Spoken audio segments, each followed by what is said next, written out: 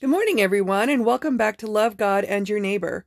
I'm Reverend Laura Hutchinson, pastor of First Christian Church Disciples of Christ in Anniston, Alabama, and I am really glad you're here.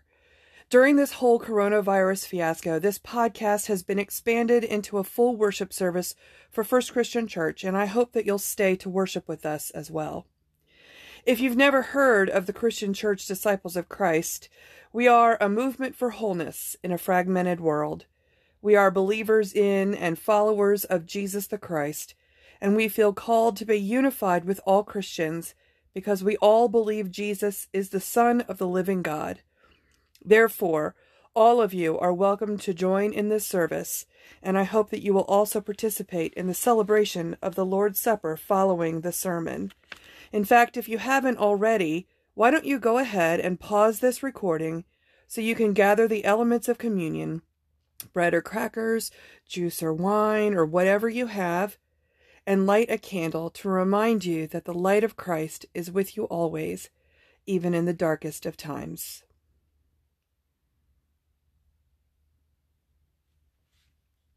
Now let us worship.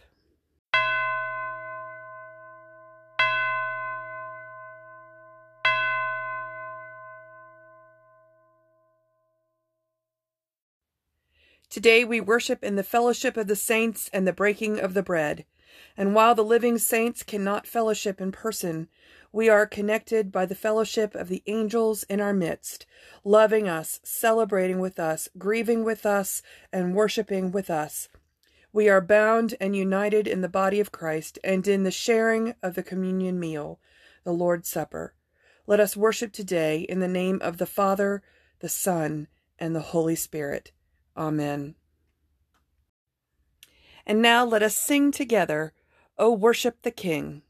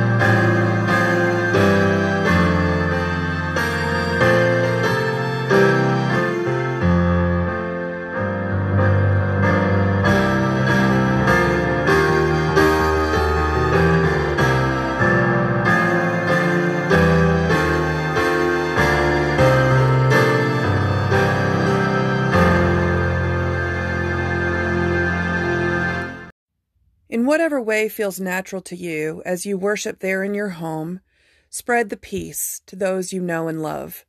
Call, text, email, put a note in someone's mailbox, FaceTime them, whatever, however you do it. I invite you now to welcome one another, therefore, just as Christ has welcomed us, for the glory of God. Let us pass the peace of Christ.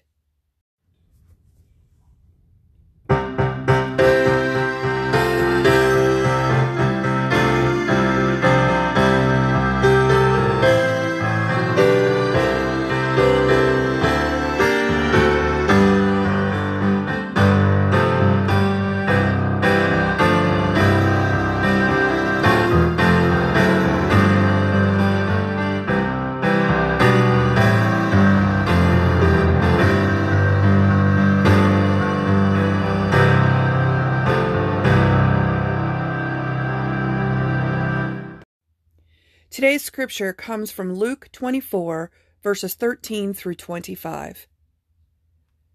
Now on that same day, 2 of them were going to a village called Emmaus, about 7 miles from Jerusalem, and talking with each other about all these things that had happened.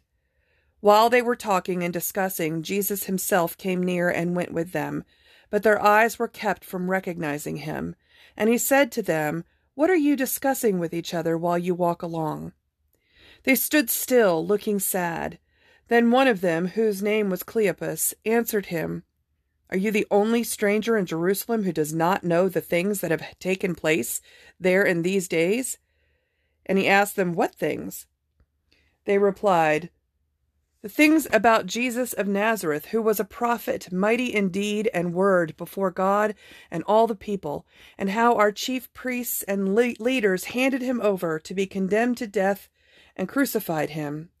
But we had hoped that he was the one to redeem Israel. Yes, and besides all this, it is now the 3rd day since these things took place. Moreover, some women of our group astounded us. They were at the tomb early this morning, and when they did not find his body there, they came back and told us that they had indeed seen a vision of angels who said that he was alive. Some of those who were with us went to the tomb and found it was just as the women had said, but they did not see him." Then he said to them, "Oh, how foolish you are, and how slow of heart to believe all that the prophets have declared. Was it not necessary that the Messiah should suffer these things and then enter into his glory?"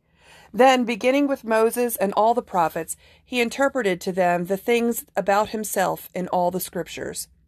As they came near the village to which they were going, he walked ahead as if he were going on. But they urged him strongly, saying, "Stay with us, because it is almost evening, and the day is now nearly over."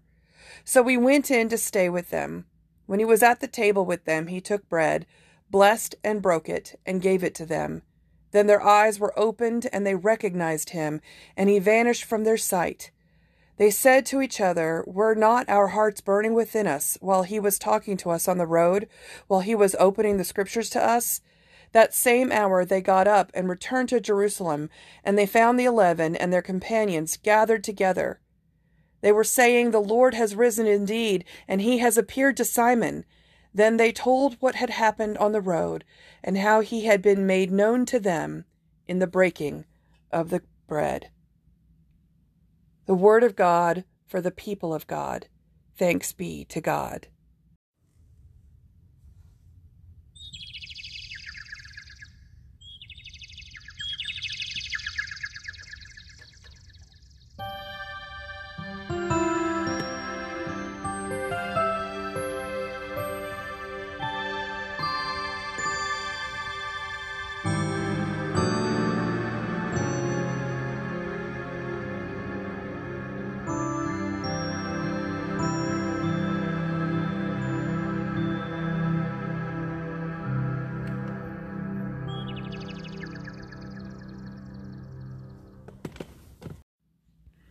Hi guys, how are you?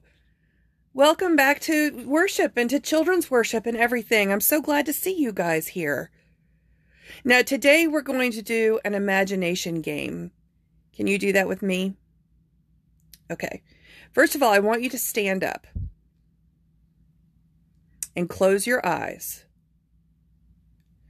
And I want you to imagine that you are walking with your friend down a long road. Okay? What do you think you're talking about? You're just walking along this road and you are, I don't know, you're walking forever, right? And it's probably hot and you're just chit-chatting with your friend, and this is probably your best friend. So what do you think you might be talking about with your friend if you were doing that? You think maybe you're like pointing out birds and flowers that you see? Or talking about what you had for dinner last night? Anyway, one of the things that's happened is that Jesus, who you really, really love, has died. And so you're really sad. So you're probably talking with your friend about that too, because you both love Jesus a lot. And so you're walking down this road, but Jesus isn't just dead. You think maybe he may have come back to life, but you don't know yet for sure. So you're probably talking about that with your friend too. Oh my gosh, Jesus might have come back from the dead. He might be with us. He might be around here somewhere. Oh my goodness. Okay, so now imagine that a stranger, another kid, your age, comes up and starts walking with you. So are you nice to this person, to this stranger?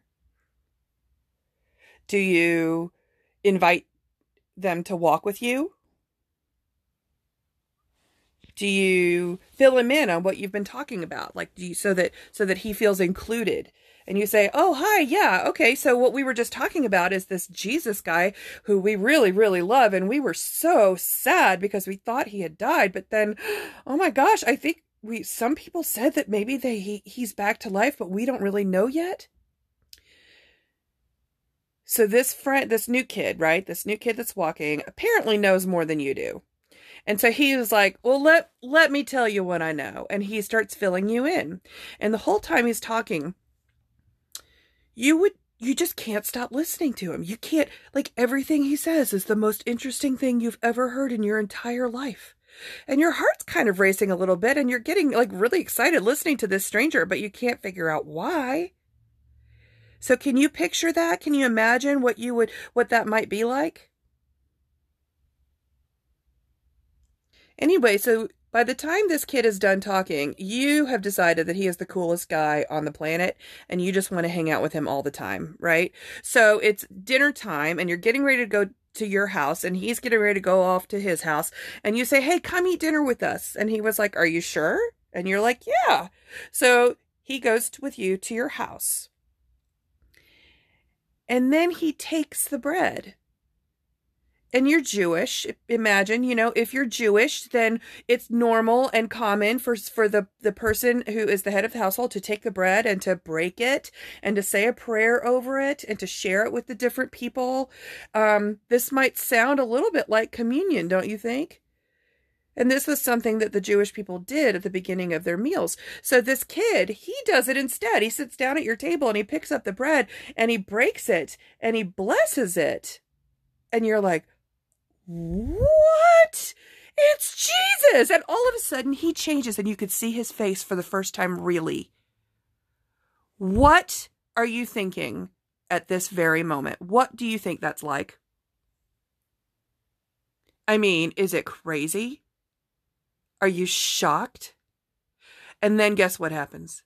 He disappears immediately as soon as you recognize him. That, my kid friends, is what they call a miracle.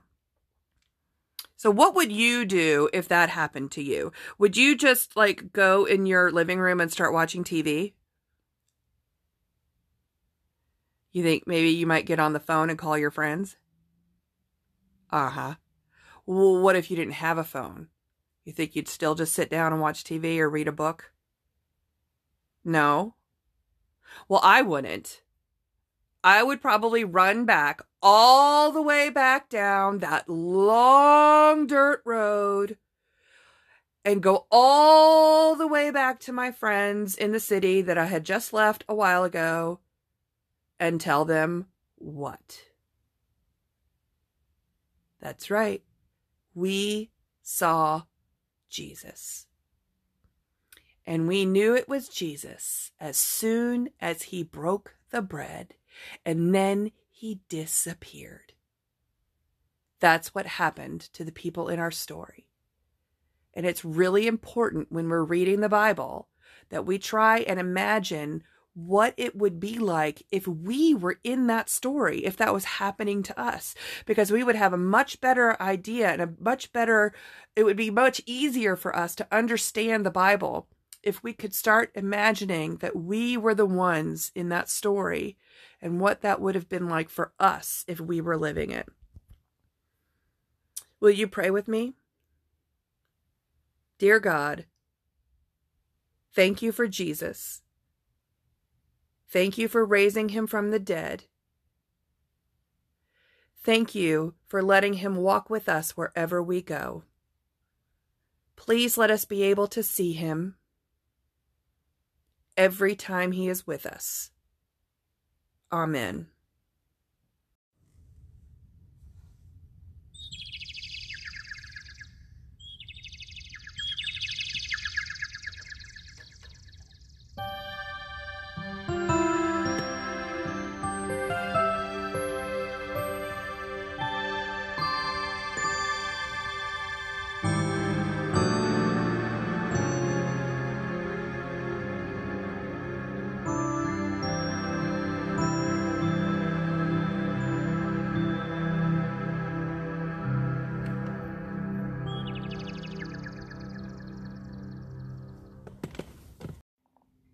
Please join me in the prayer of confession.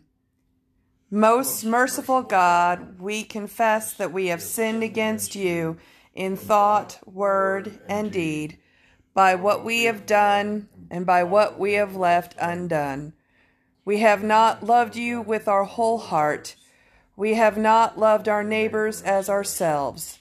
We are truly sorry, and we humbly repent.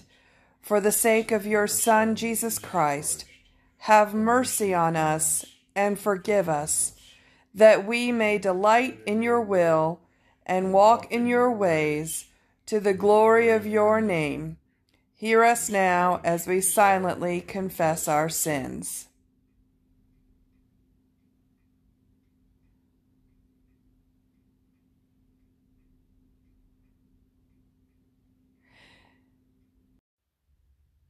Isaiah 43:25 says, I am he who blots out your transgressions for my own sake and remembers your sins no more.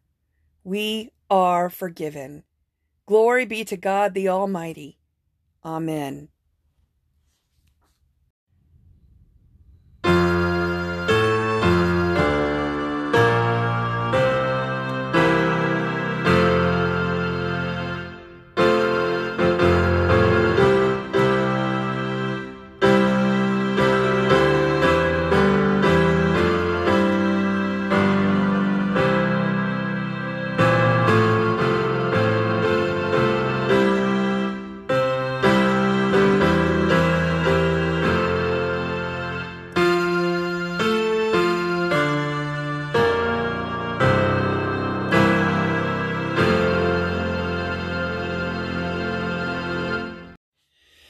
Before we start our pastoral prayer, we have some prayer requests. So if you want to write these down so you can be praying for these all week, that would be a good way for you to participate in the prayers of the church. Our first prayer request is from Tara and Matthew. They're asking for prayers for Matthew's brother-in-law, Dana, who works as a nurse in a nursing home in Ohio. They've had several cases confirmed since this has all started. Well, Dana's test came back positive today. As we know, nurses are the hardest hit because of constant exposure, so they're testing Matt's sister and their 3 young children today. So please keep them in your prayers. Cammie has finished her finals, and she did well on both of them. She's still got one final assignment due tomorrow, so she would appreciate our prayers for that. Mariana would like to give thanks to God for blessing her with another birthday. So Feliz cumpleaños. Okay, I'm going to mess this up. Feliz cumpleaños, Mariana. Feliz cumpleaños. Prayers for Donald as he has injured the muscles in one arm and he is black and blue from his wrist to his shoulder. He's not complaining about the pain, but it really looks terribly painful, so please pray for quick healing. Anyone who knew her is terribly sad today because Betty Carr passed away at the age of 95 on Friday. She was a pillar in Anniston and loved by so many. It is impossible to express the amount of love and appreciation people had for Betty. So please be in prayer for all of her family and friends who are going to miss her so much. Julie is asking for prayers for Katrina, a teacher at Olivia's school. She just lost her son, Stuart. So we'll be lighting a candle for Betty and for Stuart today.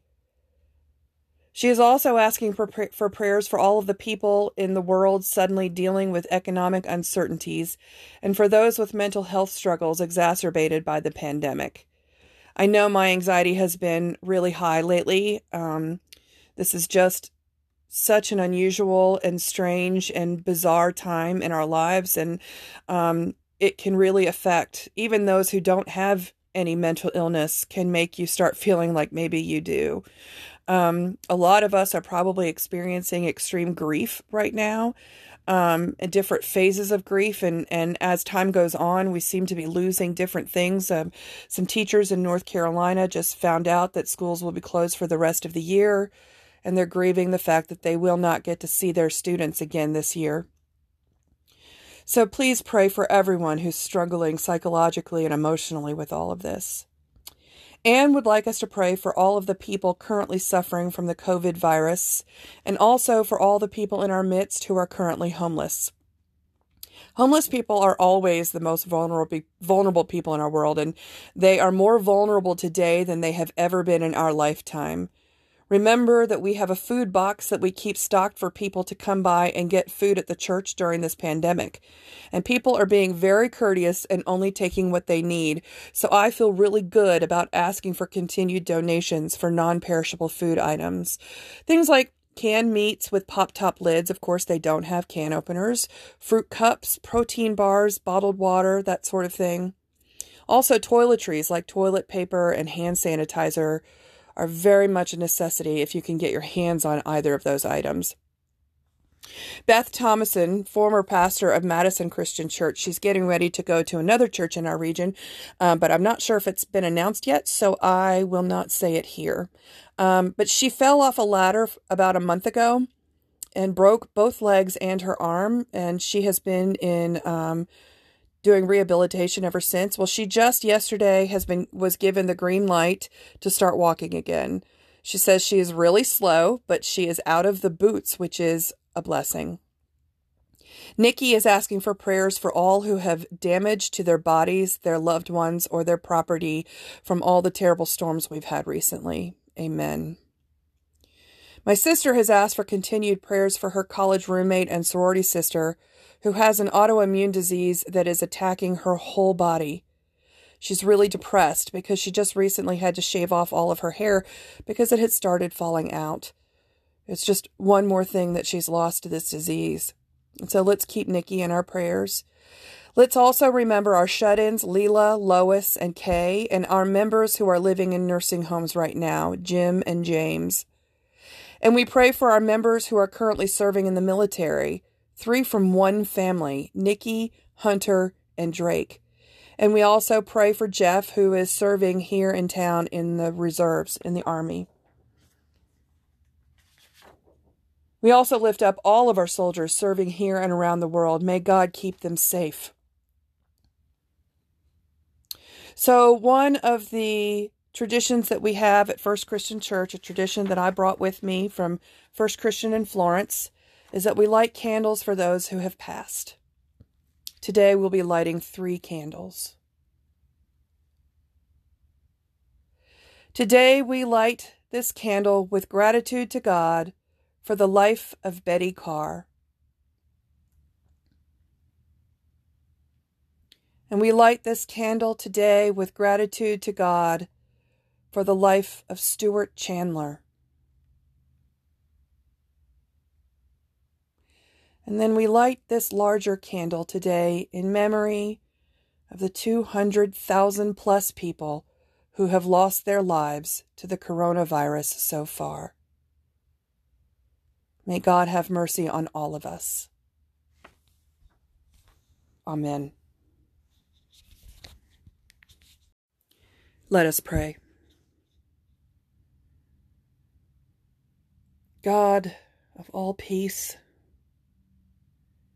God of comfort and love and grace, we come to you this day tired. We're tired, Lord. Tired of sitting in our homes all day. Tired of working long hours, some of us, tired of worrying and being afraid of everyone we meet on the streets. Lord, we're tired of not being able to see our loved ones, not being able to hug people, not being able to worship together in your sanctuary. Lord, we're tired. And so we ask you to be with us this day, this April 26th. We see no end in sight for this coronavirus situation. And even if they lift all of our restrictions, then there's concerns that it will come back. And so, God, we ask that you be with us through all of it. Give us strength. Give us peace of mind. Give us patience for our loved ones and our family members. Give us courage to face each day with a positive outlook. We ask for healing for those who are sick, Lord. And we ask for comfort for those who cannot be with their loved ones who are sick, especially for those who are in the hospital. And for those who are sick with the coronavirus, God, we ask that you have mercy on them and that you bless them with healing. Perfect healing. Please don't let them die from this. God, for parents whose children are in the hospital who can't be with their kids, whose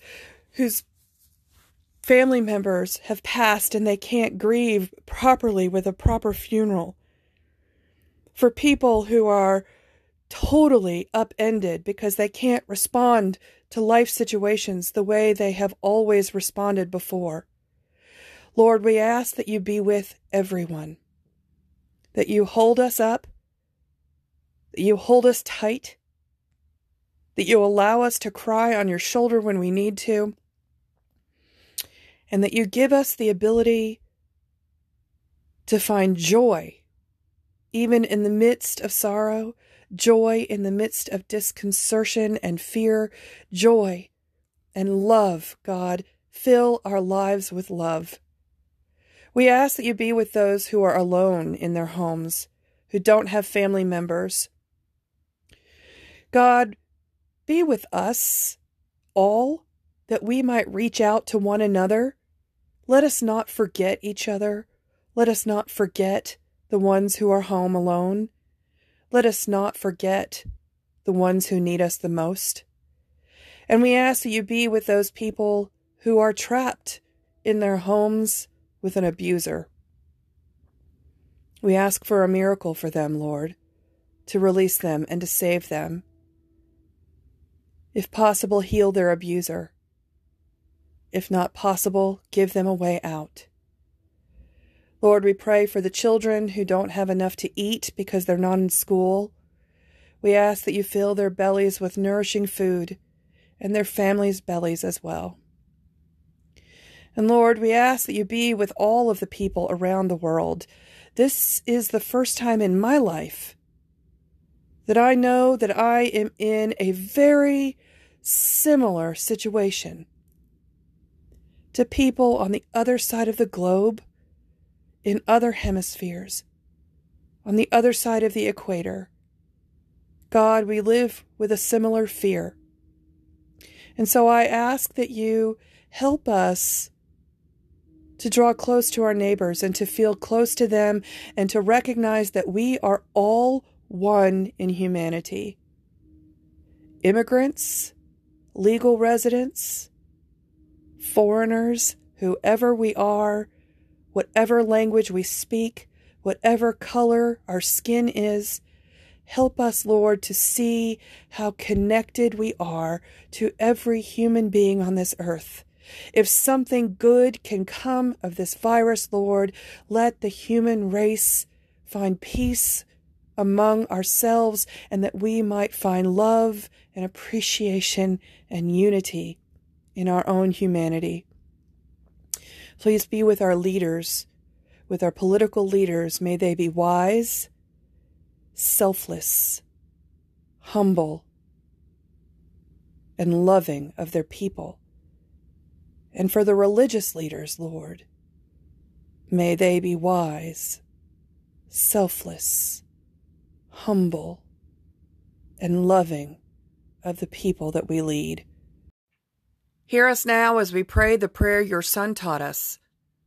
Our Father, who art in heaven, hallowed be thy name. Thy kingdom come, thy will be done, on earth as it is in heaven. Give us this day our daily bread, and forgive us our trespasses, as we forgive those who trespass against us. Lead us not into temptation, but deliver us from evil. For thine is the kingdom, and the power, and the glory forever and ever. Amen.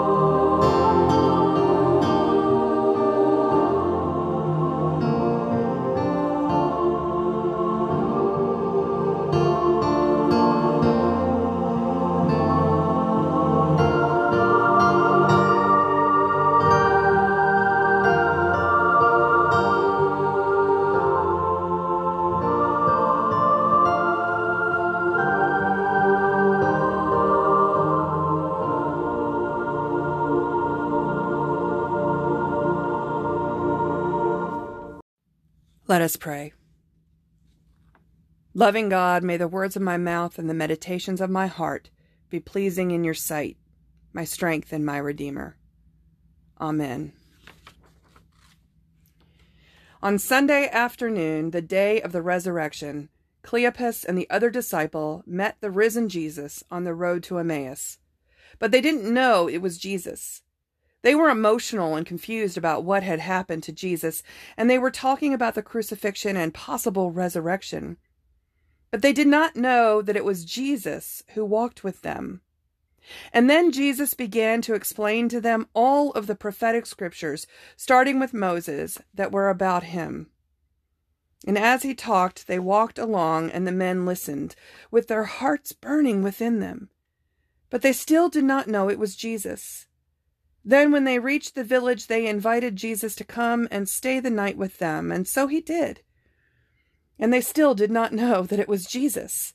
And then, when he was at the table with them, he took the bread, blessed and broke it, and gave it to them. And then the Holy Spirit came upon them, and their eyes were opened, and they recognized him.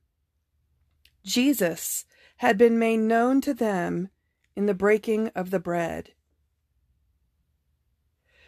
So, what do people mean when they say break bread? Are they always talking about the Lord's Supper, where we break a loaf of bread in half and say, "This is my body broken for you"? Or does it mean something else at other times? Does it even mean that we're breaking bread literally? Well, I usually say it in reference to a time of fellowship among friends. Come on, let's go break bread together. I know it's kind of old-fashioned, but it says so much more than "let's eat." So breaking bread is when we sit around a table and when we share a common meal and when we share our thoughts, when we talk about our day, when we get to know each other, when barriers are brought down, when bridges are built, and when the Holy Spirit is present in our midst. When I think of breaking bread, I remember cookouts with my seminary friends on a Friday evening after a long week of hard work.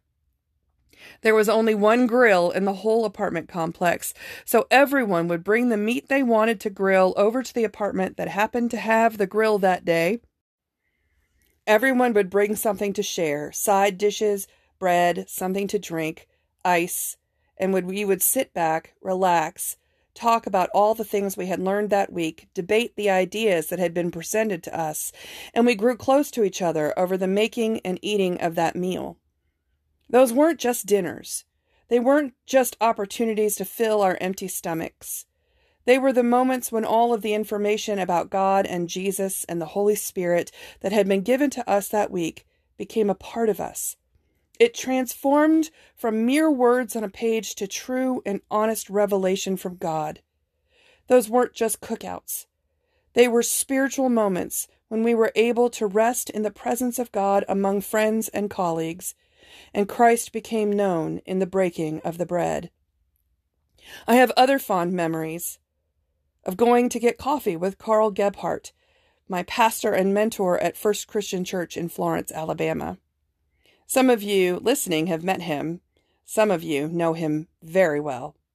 Anyway, my favorite time of the week when I was working in Florence was when Carl and I could get away from the church for an hour or so to go down to the local coffee shop.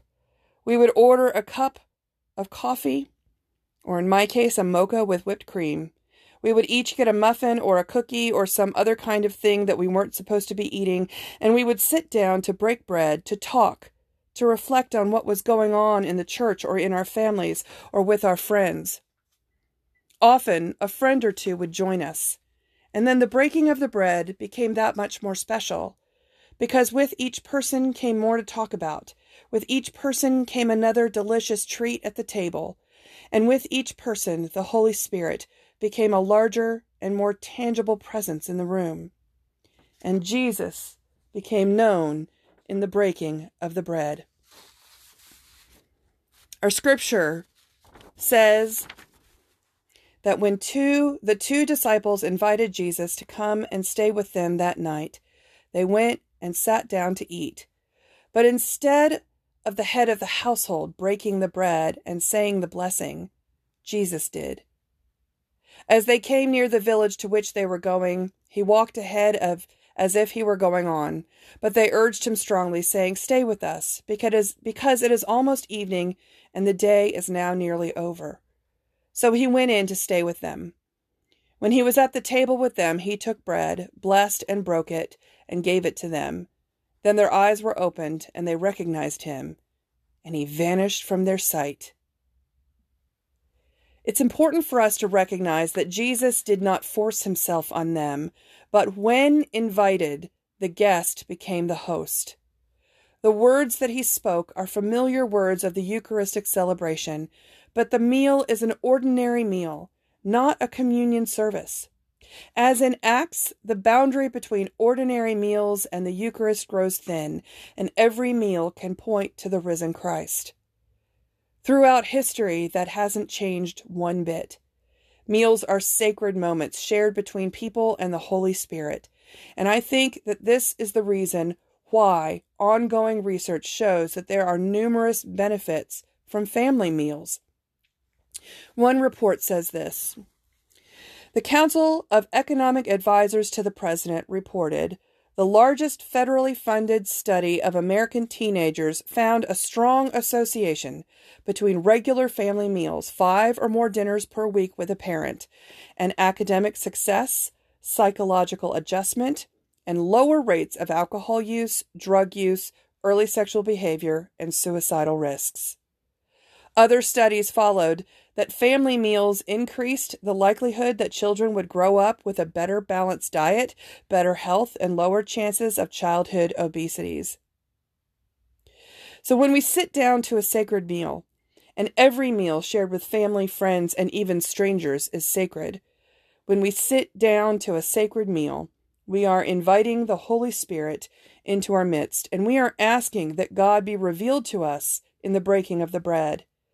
These meals are transformative. We can read Scripture all day long. We can study the theologians. We can think about God and ponder God's great creation all day long. But it isn't until we are in the presence of others when the Holy Spirit finally joins us. Where two or more are gathered in my name, there I will be also. Isn't that what the Scripture says? So there's a wonderful story by Isaac Denison called Babette's Feast, about a strict, dour, fundamentalist community in Denmark. Babette works as a cook for two elderly sisters who have no idea that she once was the chef to nobility back in her native France. Babette's dream is to return to her beloved home city of Paris, so every year she buys a lottery ticket in hopes of winning enough money to return. And every night her austere employers demand that she cook the same dreary meal, boiled fish and potatoes, because they say Jesus commanded, "Take no thought of food and drink." Isn't that sad? One day, the unbelievable happens. Babette wins the lottery. The prize is 10,000 francs, a small fortune. And because the anniversary of the founding of the community is approaching, Babette asks if she might prepare a French dinner with all the trimmings for the entire village. At first, the townspeople refuse. No, it would be a sin to indulge in such rich food. But Babette begs them, and finally they relent. "As a favor to you, we will allow you to serve us this French dinner."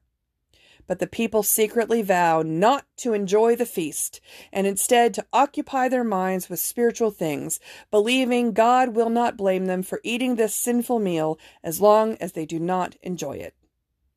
Well, Babette begins her preparations. Caravans of exotic food arrive in the village, along with cages of quail and barrels of fine wine. Finally, the big day comes, and the village gathers. The first course is an exquisite turtle soup. The diners force it down without enjoyment. But although they usually eat in silence, conversation begins to take off. Then comes the wine. Veuve Clicquot, 1860, the finest vintage in France. And the atmosphere changes. Someone smiles. Someone else giggles. An arm comes up and drapes over a shoulder. Someone is heard to say, "After all, did not the Lord Jesus say, 'Love one another'?"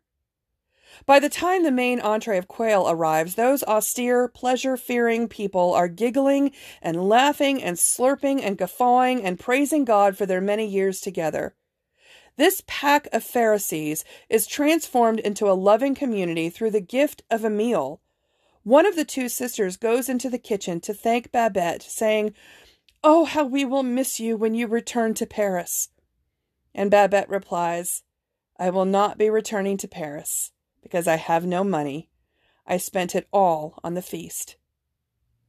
Can you think of anyone else who gave his all to make us a loving community through the gift of a meal?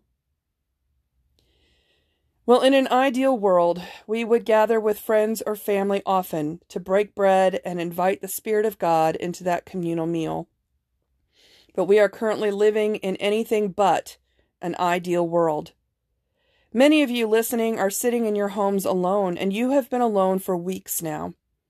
We are not able to eat and fellowship around a table together, and we are not able to grow closer right now in the breaking of the bread. And even for those who have family at home with you, there are so many people you would give anything to have dinner with tonight. It's grief-inducing and harder than any of us could have imagined until it happened. The fact that our fellowship has been taken away from us shows us just how incredibly vital it is for our spiritual health and our emotional and psychological health as well. So what do we do until we can get together again? Well, I'm sure that there are many people out there who can come up with better ideas than I, but I think we all need to try some alternatives. Here's an example of sharing the Lord's love in a meal during a pandemic. My friend, Beautiful, is sequestered alone in her apartment in Georgia right now. And I'm pretty sure she's listening. So hi, Beautiful. She is blind and has some other health issues that make it difficult for her to eat things that are hard to chew.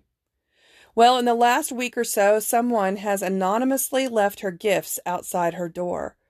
Last week was her favorite meal from Zaxby's, complete with her favorite drink and extra sauce, just like she always gets. This week, someone delivered food for her through Instacart, fish sticks, broccoli, and champagne, among other items she loves. Beautiful does not know who has sent her these gifts, but she knows without a doubt that she is loved. And when she eats those gifts, Christ becomes known in the breaking of that bread. We have a lot to learn from our scripture today, even though we can't sit around and talk and laugh over a meal right now. So instead, let us all think like Beautiful's anonymous friend and find ways to bring the joy and love back into our meals. Help someone break bread with you in a new way and let Jesus become known once again. Amen. Amen.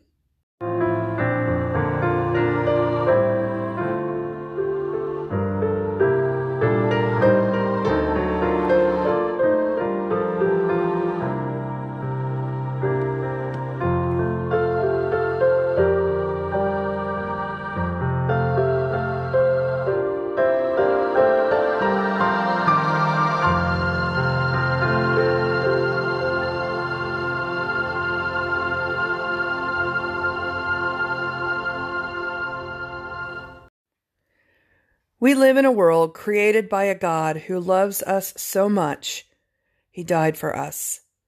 You live in a world where your Creator died for you and was then resurrected so that you can live for eternity with God regardless of the sins that you may have committed. You are cherished by God in ways you will never fully comprehend, and all Jesus wants is for you to love Him back. I invite you to give your life to Christ and to invite Him into your heart, where that love will grow and flourish now and forever.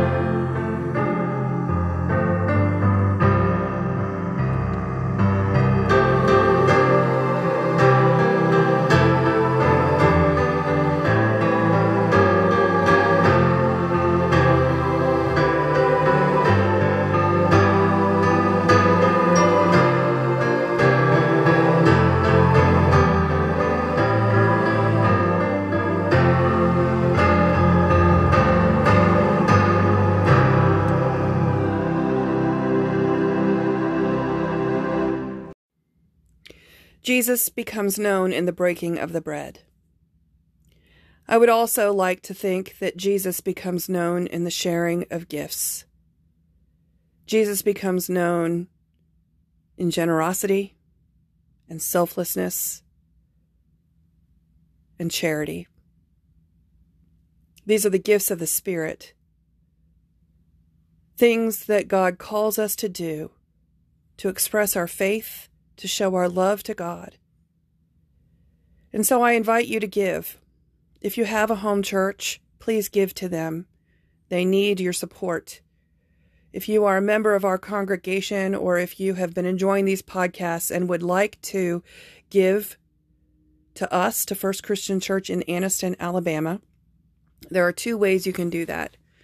The first one is you can mail us a check. Make it out to First Christian Church, and you can mail it to 1327 Layton Avenue, Leigton Avenue, Anniston, Anniston, Alabama, 36207. 1327 Layton Avenue, Anniston, Alabama, 36207. You can also contribute electronically by going to our website at www.fccanniston.org. That's www.fccanniston.org. fccanniston.org. You can scroll down to the bottom of the page and click the Donate Now button. You can only use the PayPal feature, as we are having some trouble getting the other feature online. So if you would like to donate with PayPal, please do. Either way, we appreciate your donations. For those of you who have made commitments to the church for tithing, please keep up with that. We are still dependent on all of those commitments to pay our bills and to continue paying our employees and all of that. So we ask you to please give now. Thank you. God bless.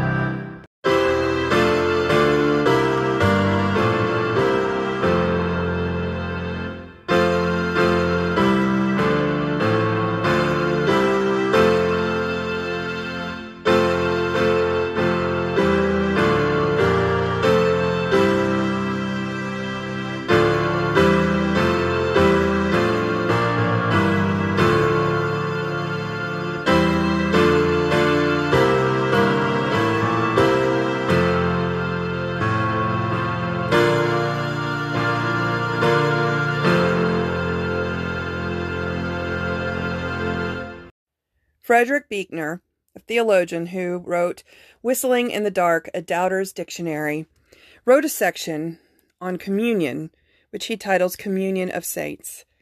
And I want to read it to you. He says, "At the altar table, the overweight parson is doing something or other with the bread as his assistant stands by with the wine. In the pews, the congregation sits more or less patiently, waiting to get into the act. The church is quiet.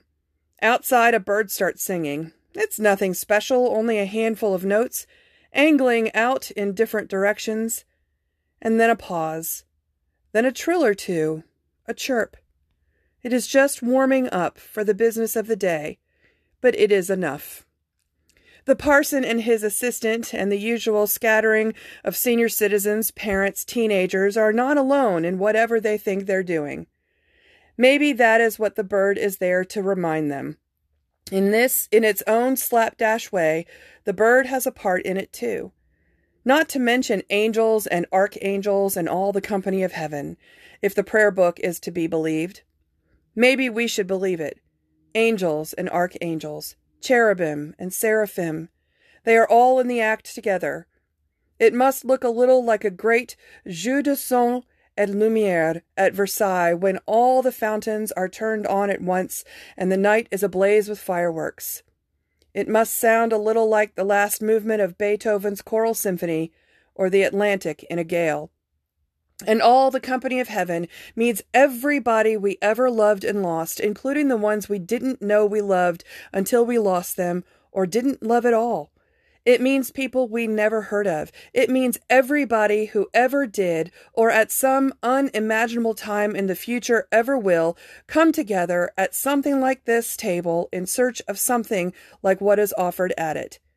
Whatever other reasons we have for coming to such a place, if we come also to give each other our love and to give God our love, then together with Gabriel and Michael and the fat parson and Sebastian pierced with arrows and the old lady whose teeth don't fit and Teresa in her ecstasy, we are the communion of saints.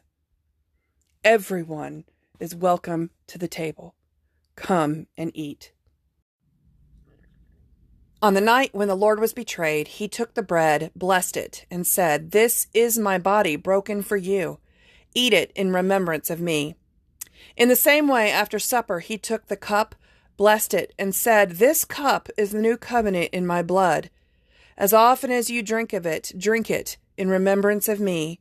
For as often as you eat this bread and drink of this cup, you proclaim the Lord's death until he comes again." Let us pray. Be present at our table, Lord.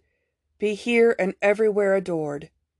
Thy creatures bless, and grant that we may feast in paradise with thee. Amen. I invite you now to eat of the bread, the body of Christ, broken for you.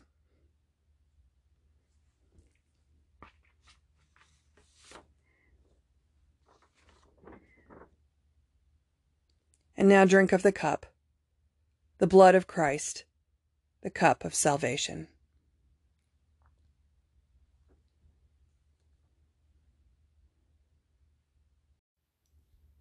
Let us sing together our communion hymn, "In the bulb there is a flower."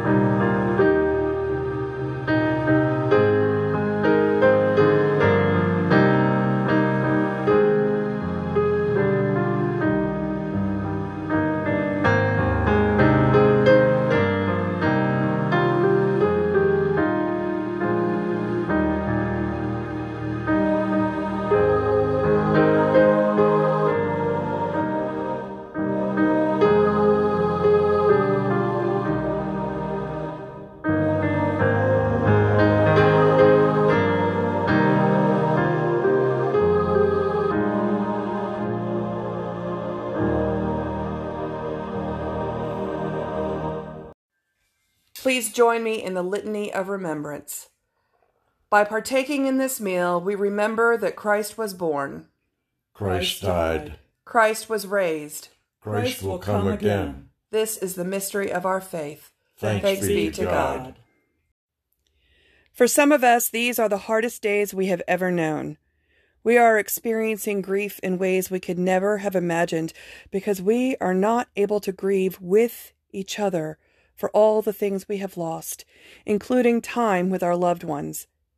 But remember that Jesus is made known in the breaking of the bread, So reach out to one another, love one another in Jesus' name, and find new ways to break bread until we are able to meet again.